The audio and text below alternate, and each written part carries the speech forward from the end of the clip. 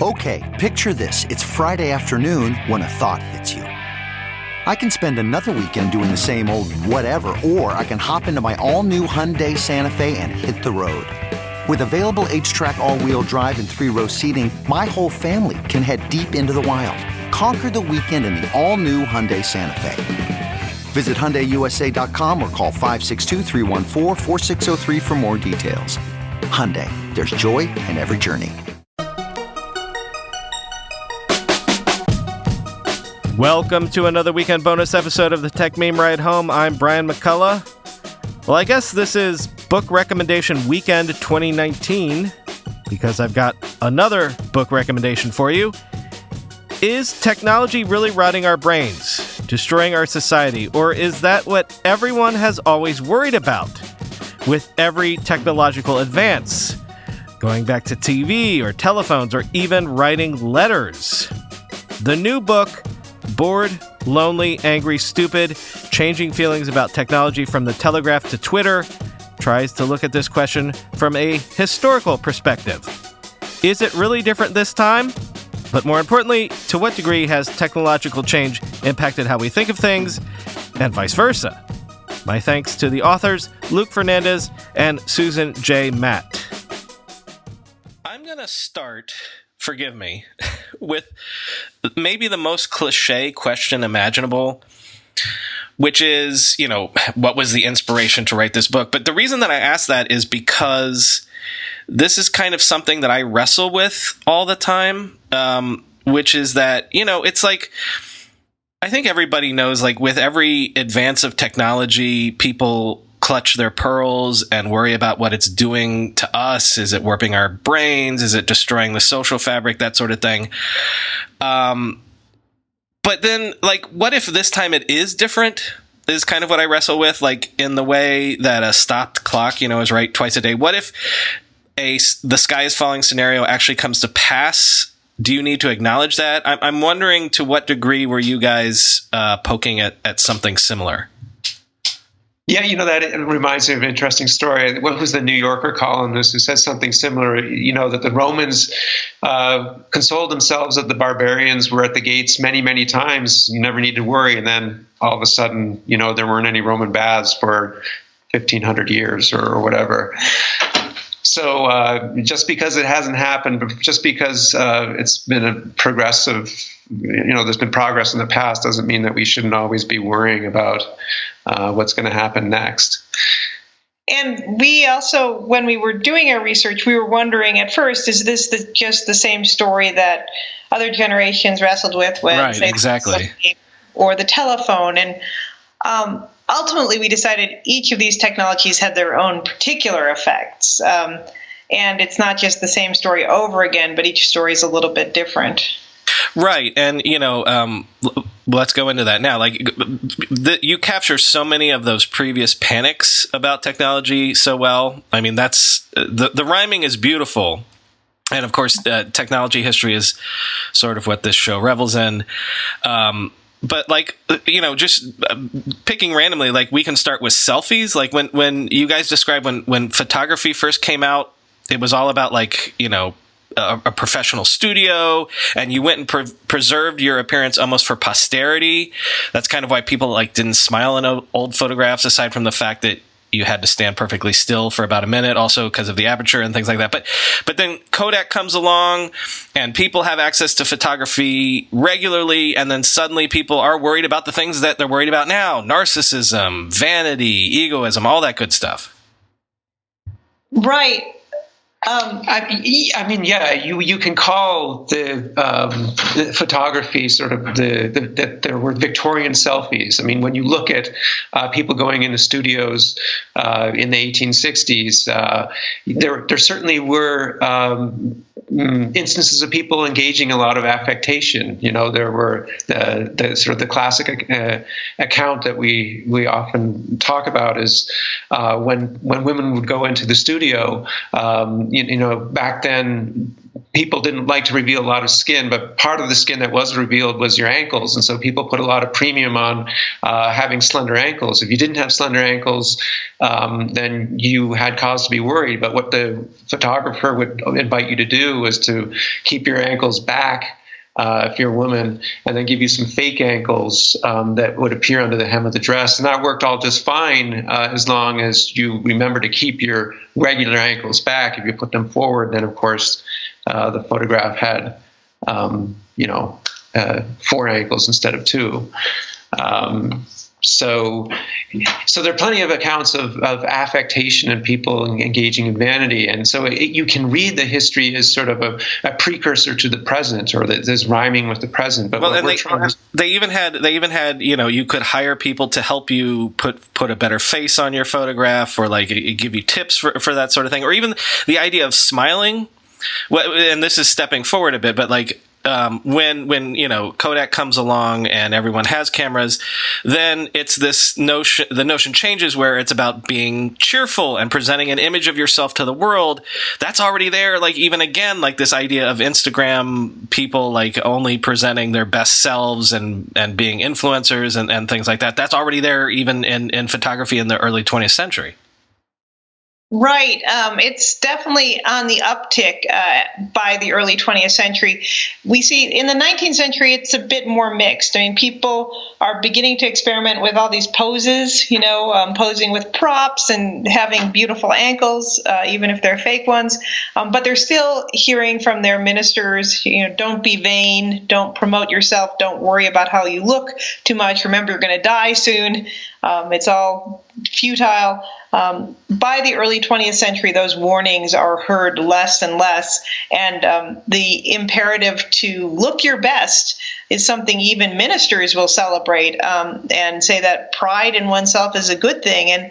And then not only are you supposed to have pride in yourself, you're supposed to have pride in your family and your house and your vacation. And you're right, the Kodak camera definitely begins to educate people on how to present themselves with their own camera as having a perfect and enviable life.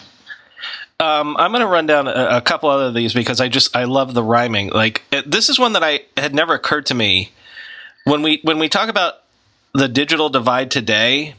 Like, going back to letter writing, there was like a postal divide because letter writing is this great noble pursuit that we think of today as like erudite, and like if only we could go back to the times when people took the time to write a letter and put it in the mail. But it was largely for rich people at the beginning, the literate people, the educated people. And then even then, people were worrying about things like, are you narcissistic? Are you just sharing the mundane details of your life? It's almost like, again, clutching pearls about sharing and blogging about what you had for lunch today and things like that. Yeah, and you can call it rhyming, but I think what we're really trying to say here is that it really took these technologies of the 19th century, the mirror, the photograph, the postal service, or letter writing, to accustom Americans to the idea or the virtue of self-expression and taking pride in oneself, because the older moralists were counseling that pride and vanity were sins, and that you shouldn't indulge them. But of course, these new technologies, when they emerged, were certainly encouraging that type of behavior, and it forced Americans to sort of reconsider their attitudes towards the messages of the older moralists. So yeah, from the present, we look back and we see these as, we look at the photography of the age and call it the Victorian selfie, and it looks like the same thing, and it is to some extent, but of course, it's really a benchmark of sort of an evolving American psyche, that once took, was very skeptical of pride and vanity and self-esteem, and the emergence of a new American self that indulges more in narcissism and is much more receptive to the virtue of self-expression. And of course, the term narcissism, right? We can say that people were narcissistic in the 1850s, but that's an anachronism because people never used that word back then. It only emerges. You know what? I want to come back to that in a second because a lot of this book is almost looking at the history of these ideas of ourselves and our societies and how they've evolved over time. A couple more real quick. The idea that people are too distracted, that they can't concentrate, that attention spans are shrinking. I feel like that's one of those things that has always been trotted out, like with everything from TV to even magazines, because it's like a digest to music videos to video games, all that stuff. That's kind of always felt like a straw man argument to me, like the weakest thing that you can trot out with every new technology, that like you can't focus, it's distracting, that sort of thing. I'm curious how you ended up coming down about that. Well, that was actually where we started, or what gave us the impetus to start the book. Luke applied for a grant to study distraction in the classroom and got the grant, and that led to us teaching a class on how people have responded to distraction in the past and present. So that was really the genesis of the whole project. What we ended up finding was that our obsession with being able to focus today is a fairly modern obsession. People in the 19th century began to feel increased pressure to concentrate as their world got more complex. And that began to occur in the late 19th century. Before that, people were more content being generalists, and you could see that in higher education, where people didn't have things like majors, right? You could just kind of learn stuff. You didn't have to have a focused, narrow body of attention, body of knowledge to attend to. And then all these pressures, as the world becomes more complex, there's this idea that you have to focus more and more. What people in the 19th century are worried about, particularly doctors and some educators, is that all this focus may not be good for people. It may not be natural to people.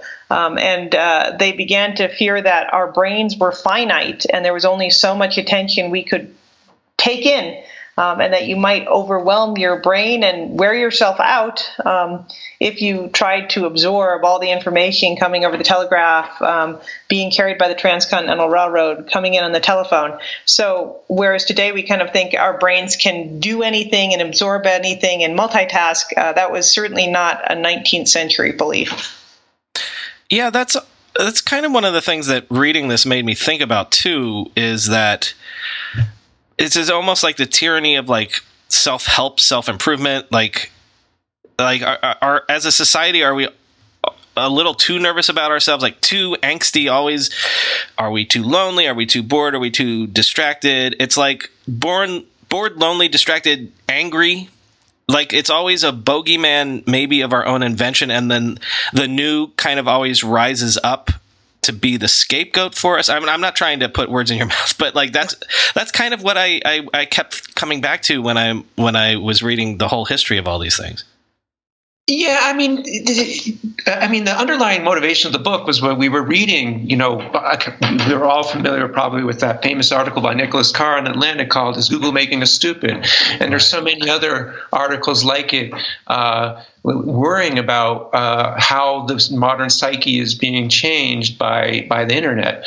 And so we were interested in going back, another century or two to see whether the anxieties in the past were the same. And of course, there's stuff in the past that reminds us of our present day anxieties. But what we're also saying is that the anxieties have changed over time as well. So when Susan was saying that, yes, of course, even William Wordsworth, I think, said, that the world is too much with us, his famous poem to that effect. So people were worrying about information overload, from the beginning of the industrial age. But our anxieties do shift subtly over time, and that's really what we're trying to sort of trace in this book. Yeah, and a large part of the book is that it's as much of as much as the book is a history of the various technologies and how they plug into society and how they either shape society or vice versa, one of the things you do very well is chart the historical record of these concepts, like concepts of loneliness, concepts of boredom. If you're, as you describe, if you're a pioneer out on the, wherever, out on the plains, and you're in a log cabin or whatever, like, concepts of boredom or any of these things were different and have changed over time, especially for Americans. And some of them that we're grappling with are modern. Like these are not things that people wrestled with back in the day. Yeah, that's very true. Boredom's a great example. It only really came into being as a word in the 1850s. Up before that, people didn't love having dull, monotonous, or tedious times, as they called them, but they weren't surprised for them. It wasn't a whole feeling state unto itself.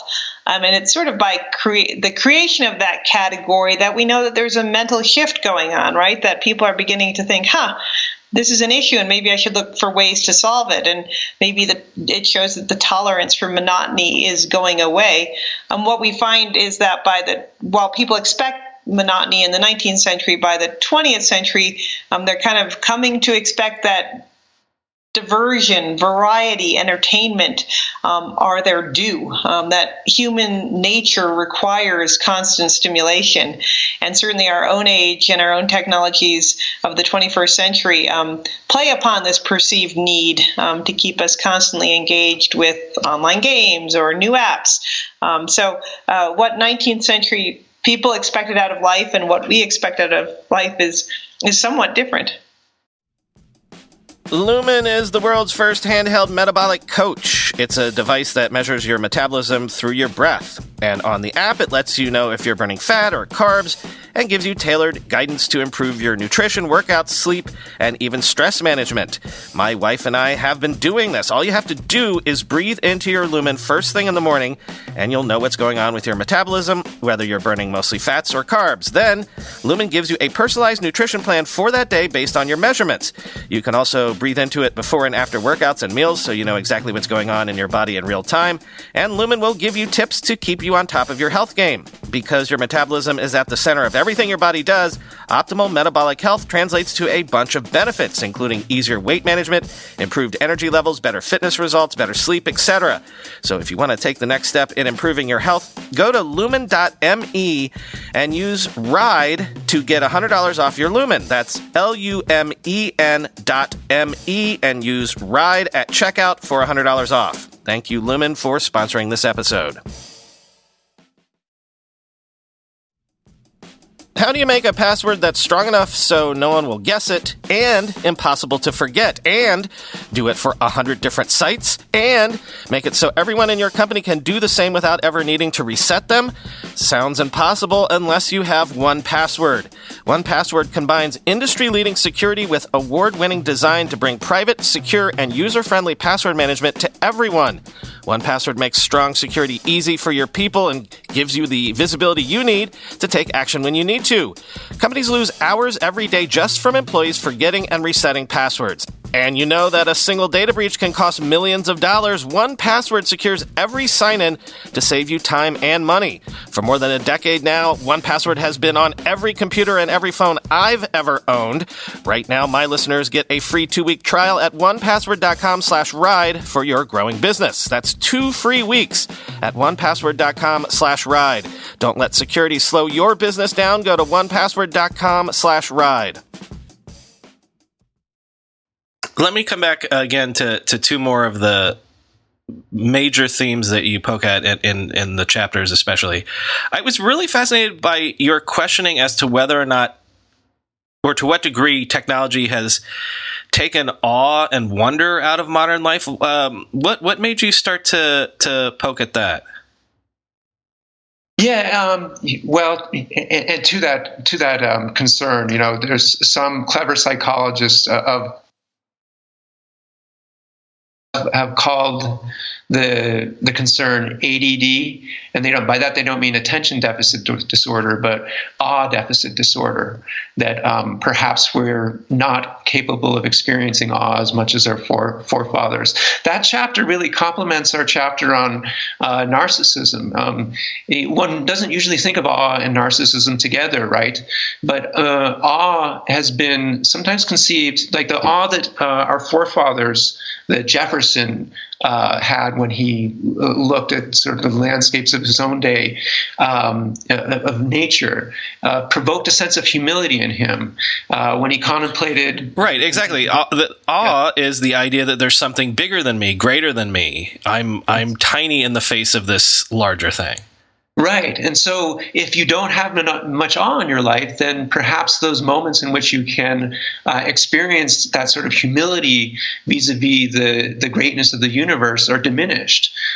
So as narcissism goes up, and if awe is going down, those sort of narratives complement each other.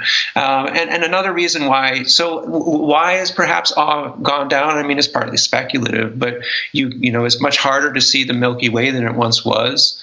In China, with all the pollution, it's even hard to see the sunrise. I mean, I was looking at they're even putting up screens that'll sort of simulate a sunrise in public squares in China to try to sort of simulate that sort of awe. So when you don't have those sort of encounters with nature, then perhaps you won't have as much humility as you once had. We do say that awe, the awe of nature, sort of transforms itself towards awe of technology. So we are still experiencing awe today, but that kind of awe perhaps is different than the kind of awe that we have towards nature, right? If you have awe towards technology, you can sort of take pride in the power of humanity. It might be a little less humbling than the type of awe that we experience when we're contemplating God or nature. Well, I wonder, actually, Susan, that what Luke just said made me think of, like, there's that. We remember, our first going on the internet and connecting with communities that we couldn't get locally, or the first time you had a smartphone, you're like, I can do this with a phone. Like, there's a sense of awe there. I wonder to what degree.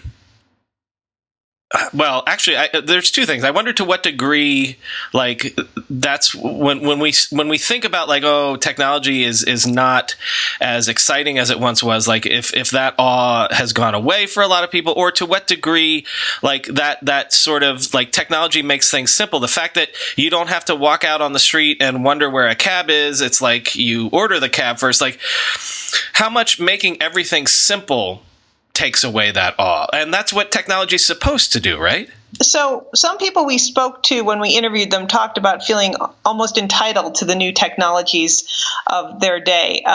They were so accustomed to getting the latest updates, the newest iPhone with enhanced powers, that it became kind of an expectation, and part of what they believed it was to be a human was to constantly have the new and more powerful device in your hands. That stands in pretty marked contrast to people who are contemplating new technologies, whether it's the telegraph or the railroad or even things like the lightning rod. People were amazed by these devices, and often they appreciated them, but often they were also fearful of them and wondered if they should even have these powers that seemed like the possession of divinity, that God controlled lightning and he used it to strike down people he thought were sinners. So should you really have a lightning rod on your house? God controls electricity. Should you really be able to appropriate it to, send a banal message halfway across the continent? There were questions about were we as human beings entitled to these powers, or were we becoming like Prometheus? You don't see that much skepticism after the late 19th, early 20th century. More and more people incorporate the powers of technology as part of what it means to be human. And we had folks we interviewed who told us that they think the smartphone is now part of the definition of humanness. So our sense of our own powers has grown, and our sense that these powers belong to forces outside of ourselves has definitely diminished. One other thing that led us to write the Awe chapter was that when we were reading about these 19th century inventions, it was so clear that that people felt a sense of wonder. And when we did interviews across the country, we'd ask people, do you feel awed by your phone? Do you feel like it's an amazing thing? And sometimes people would say, indeed, they did. But a lot of times people would kind of giggle, particularly when they heard that folks were awed by the telegraph, which to them was this antique, weird thing they didn't even understand. Like, how could you be awed by that? So just kind of the difference in emotional register made us think there might be a big and important transformation there. Sorry, go ahead. Yeah, I mean, this is not original to us. The scholar David Nye wrote a book called The Technological Sublime, and he's argued that the half-life of awe, he doesn't use the term awe, but effectively it's awe, has declined with every sort of with the acceleration of innovation. So people were awed by the train, from its inception up until pretty much the beginning of the 20th century. But nowadays, the half-life of awe is much shorter, a much shorter time span. Coming back to one more thing, going down the list of things that you're investigating or interrogating, I feel like this is super, super relevant, and we don't have to necessarily get political about it, but the idea of modern media and modern technology making us more angry, riling us up. What did you find about that? Well, that was certainly a big question that emerged more and more over the course of writing this book. At first, we didn't even think a chapter on anger would be that interesting. And as we got farther along in the writing process, it became clear that it was something we needed to deal with because so many people were talking about anger. It's clear that other technologies in the past allowed people to communicate anger, newspapers, the radio, but there were a lot more restrictions too.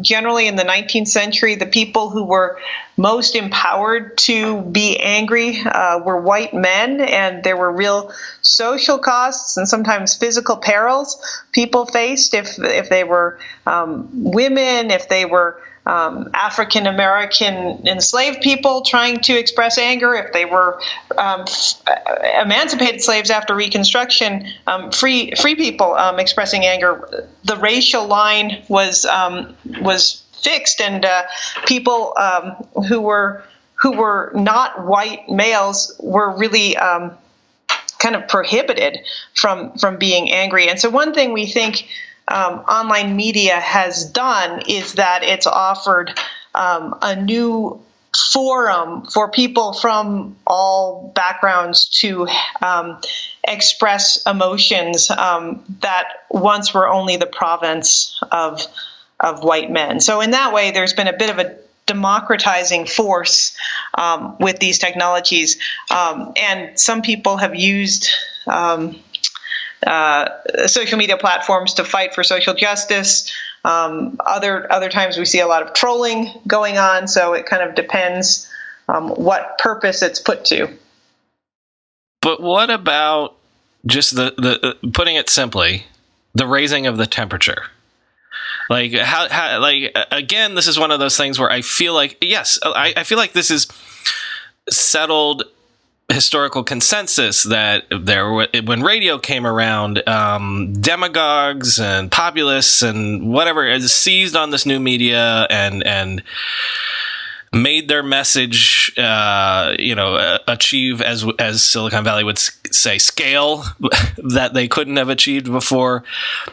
I'm wondering how you guys came down on the idea of that, of like, maybe it's not just anger, maybe it's just the raising of the temperature, like the increasing fervency and things like that.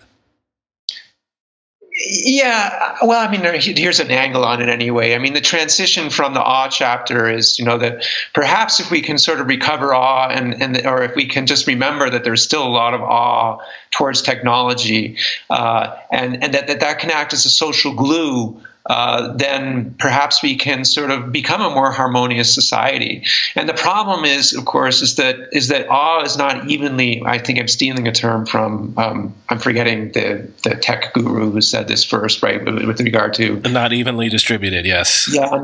Right. Who is that? I can't remember. I think it's a science fiction writer or somebody like that. The future is not evenly distributed. Yes. Yeah, and so awe is not evenly distributed either, right? And so.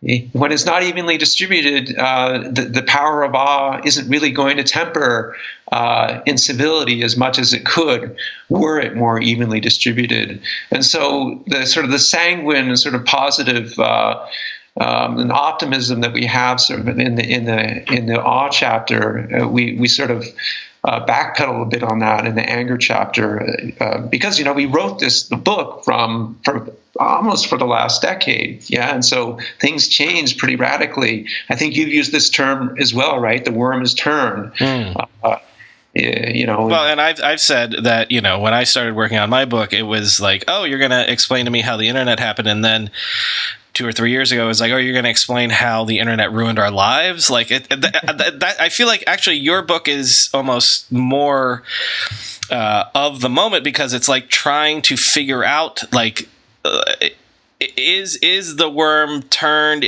Are things getting rotten? And to what degree has it always been thus? Or like, is this just always what happens when new technology comes? Yeah, and I think, we would argue that certainly the internet didn't invent anger, but it's given it freer license for good and for ill.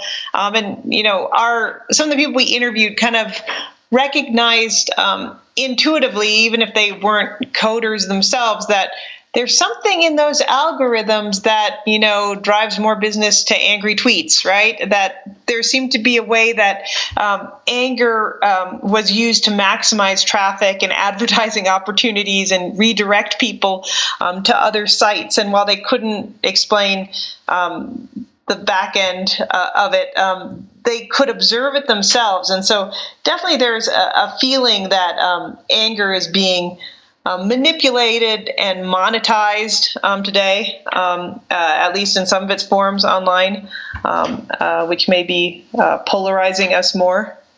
Yeah, and it was the last chapter we wrote, and as Susan said, we turned in the manuscript, and our editor came back to us a couple of months later, and we thought we were done. He said, "Hey, you need to write a chapter on anger." And of course, this was all post 2016. It's no accident, perhaps, that we were writing that chapter. It was the last chapter we wrote, and it is an opportunity there to sort of reflect back on, where have these technologies taken us? Are they really being distributed in ways that benefit everyone in society? So yeah, it's. Anger is important, and when we had to include it at the behest of our editor, but also just because it's important of itself, given what's happened. 100%, 100%. Well, so as you've been mentioning, a good portion of this book is devoted to interviews with contemporary people of all walks of life, talking about these issues, even on a personal level, right? And what struck me was how much it feels like we're all still groping around in the dark about this stuff. Just like we almost still don't have the language to describe our feelings and experiences about this stuff. So I've had this thought before too. Like we're still so in the moment that like we don't even know whatever transformation, whether it is profound or whatever our society is going through. It's hard for us to grok it and like describe it when you're in it. What did you think about the experiences of posing these sorts of questions to normal everyday people and how it actually impacts their lives? One thing we noticed was that people were extremely eager to talk. And we were talking between ourselves every day about it. So after a while, it was like, well, of course, these are issues we should be thinking about. And it seemed like people on their own, in their own heads, had been posing some of these questions to themselves, but hadn't had wrestling with it. Yeah, but welcomed the opportunity to talk it out and think about what was happening. And we both had this experience teaching classes too, where our students didn't realize you could think about these issues systematically, or in another way than just on their own, in terms of their own personal, Instagram feed or something. And so one thing we found was this great eagerness and enthusiasm to discuss it. Yeah, after we give presentations, people come up afterwards, and you expect them to be asked pointed questions or challenging questions, but oftentimes it's just them wanting to come up and talk about their own feelings about technology, and you sort of feel more like you're a therapist, and not even offering sort of self-help remedies, but just in a willing ear to help them work through the issues for themselves. And so, in that sense, even if we don't have any clear answers to any of their questions, at least we offer them a forum in which they can voice their concerns. And we found, of course, it depended on who we interviewed. We interviewed some people who worked at Pixar, and we interviewed college students, and we interviewed 87-year-olds, and you'd find this, obviously a whole range of responses and differing analytical frameworks for understanding what was going on, but the commonality was that these were, we ideally thought, well, we'll interview people for 45 minutes or an hour, and sometimes these would be 3 or 4 hour conversations, because that's how much people want to talk. Final question is, you guys quote at some point Andrew Bosworth's Facebook's now infamous quote that I harped on last year a lot, where he says, the ugly truth is that we believe in connecting people so deeply that anything that allows us to connect more people is often de facto good. And again, this comes to something that I'm wrestling with all the time, which is I always thought that giving everyone a soapbox, giving everyone a voice is de facto good. Connecting people around the world is de facto good. To some degree, I agree with Andrew, even though I don't agree with him on a lot of things. But implicit in all of tech, and this is a totally separate economic question about more engagement, more usage because it helps their bottom line. They can sell more ads and blah, blah, blah, blah, blah. I'm wondering if maybe we're coming out of this sort of maximalism period. I'm sorry. I'm rambling, and this is a long question. But I interviewed on the Internet History Podcast Justin Hall, who a lot of people credit as being the first blogger. And he went through this period of sharing everything, and then he completely withdrew from the internet, and then he came back to the internet once he learned how he could live with it and not ruin his life through it. And so I'm wondering, as a society, and again, I'm just a dilettante historian, I'm not an academic, but I wonder in the historical sense, how much you think that these are growing pains. These are all of us learning as a society how to deal with these new changes. And if the next generation, 5-10 years from now, they'll look back on us and they're oh, you got duped by that crazy guy on the radio or TV or whatever. Well, you didn't know. You were too naive about the media and that sort of thing. How do you think? To what degree do you think that these are things that will solve themselves as society just moves forward? Yeah, well, first of all, your book, How the Internet Happened, is a great, great read. And so I would not call yourself a dilettante. I appreciate it. Everyone should pick up a copy and read it if they want to learn about how the Internet happened. But to your question, part of the answer is I think we can say this about Silicon Valley is that Kevin Kelly, his book, What Technology Wants. It's sort of the emblematic sort of manifesto of sort of technological determinism, that technology is an inherently good and progressive force in society. And for many years, that's how we were sort of describing the internet, that it was an inherently democratic force, that Twitter would catalyze the Arab Spring, and so that all we needed to do was sort of ride the wave of innovation, and that would take us into a bright utopian future. And of course, when the worm turned in 2015 or 2016, we've had an opportunity to reconsider that sort of ideology, that religion, the idea that sort of technology will determine our destiny in a positive way, and that we were sort of realizing that we've got to take the reins, and that it's important for us to play a role in our own destiny, and that we can't just count on technology taking us there of its own accord.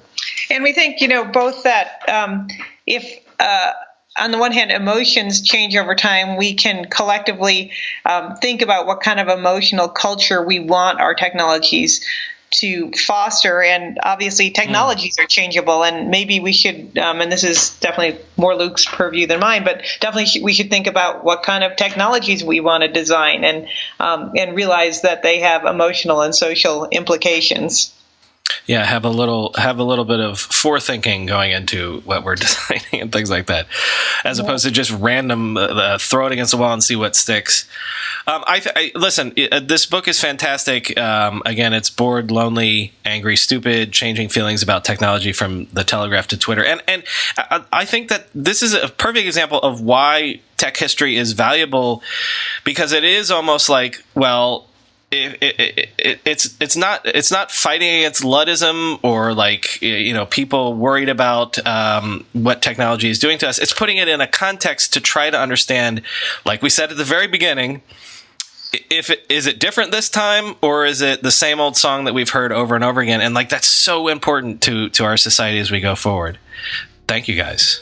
Thank you. Thank you.